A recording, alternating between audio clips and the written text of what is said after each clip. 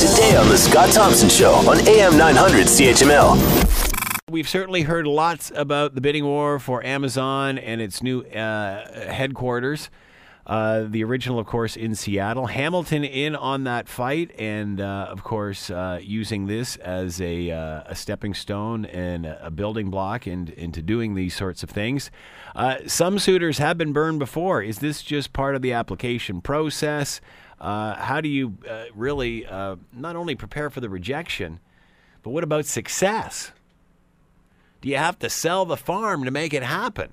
To talk more about all of this, Ian Lee is with us, Sprott School of Business, Carleton University. He's with us now. Ian, thanks for taking the time to join us. We appreciate this. My pleasure. So, is this the big prize that every city is trying to hook? Is it all as good as what it seems to be? It's one of those things, it's like with the lottery. Most people never win the lottery. The vast majority of people never will win the lottery. But the one person who does win the lottery discovers that it literally changes their life, and it's that dramatic. So, yes and no. It's unbelievable. It's spectacular. The impact that will befall the city that wins the second headquarters. But there's dozens and dozens and dozens of cities that, of course, are not going to win.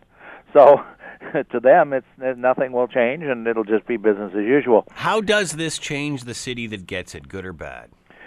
Let's use the existing, as opposed to speculation. Let's use hard empirical data. Amazon is the largest employer in Seattle. Seattle's a decent-sized city. I've been to Seattle, and it's not Toronto, it's not New York City, it's not Chicago, but it's a good Tier 2 city, if we can call it that.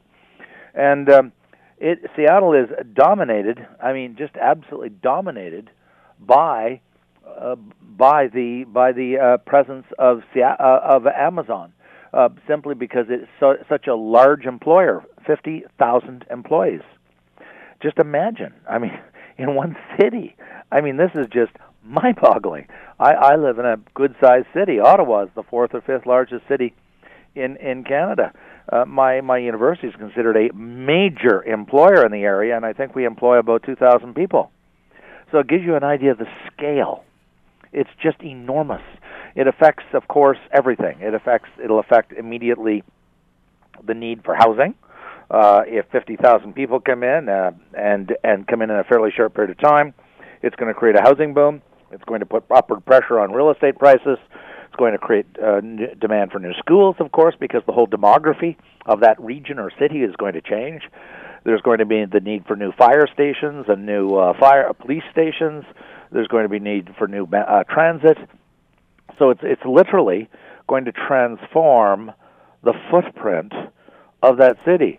So in one sense, yes, it's good news. It's going to bring lots of change and lots of growth. In another sense, it is going to bring problems. Because you have this anytime, and we saw this in a very different context in the oil sands, where you have very, very rapid growth. It creates problems because you have to manage that growth. And so I can understand why mayors are fighting and would die to get it, to win it. To have Amazon select them, because you'll be, if you so wish, you'll be the mayor for life. You'll be so recognized, and so you'll be such a hero. Want to hear more? Download the podcast on iTunes or Google Play and listen to The Scott Thompson Show weekdays from noon to 3 on AM 900 CHML.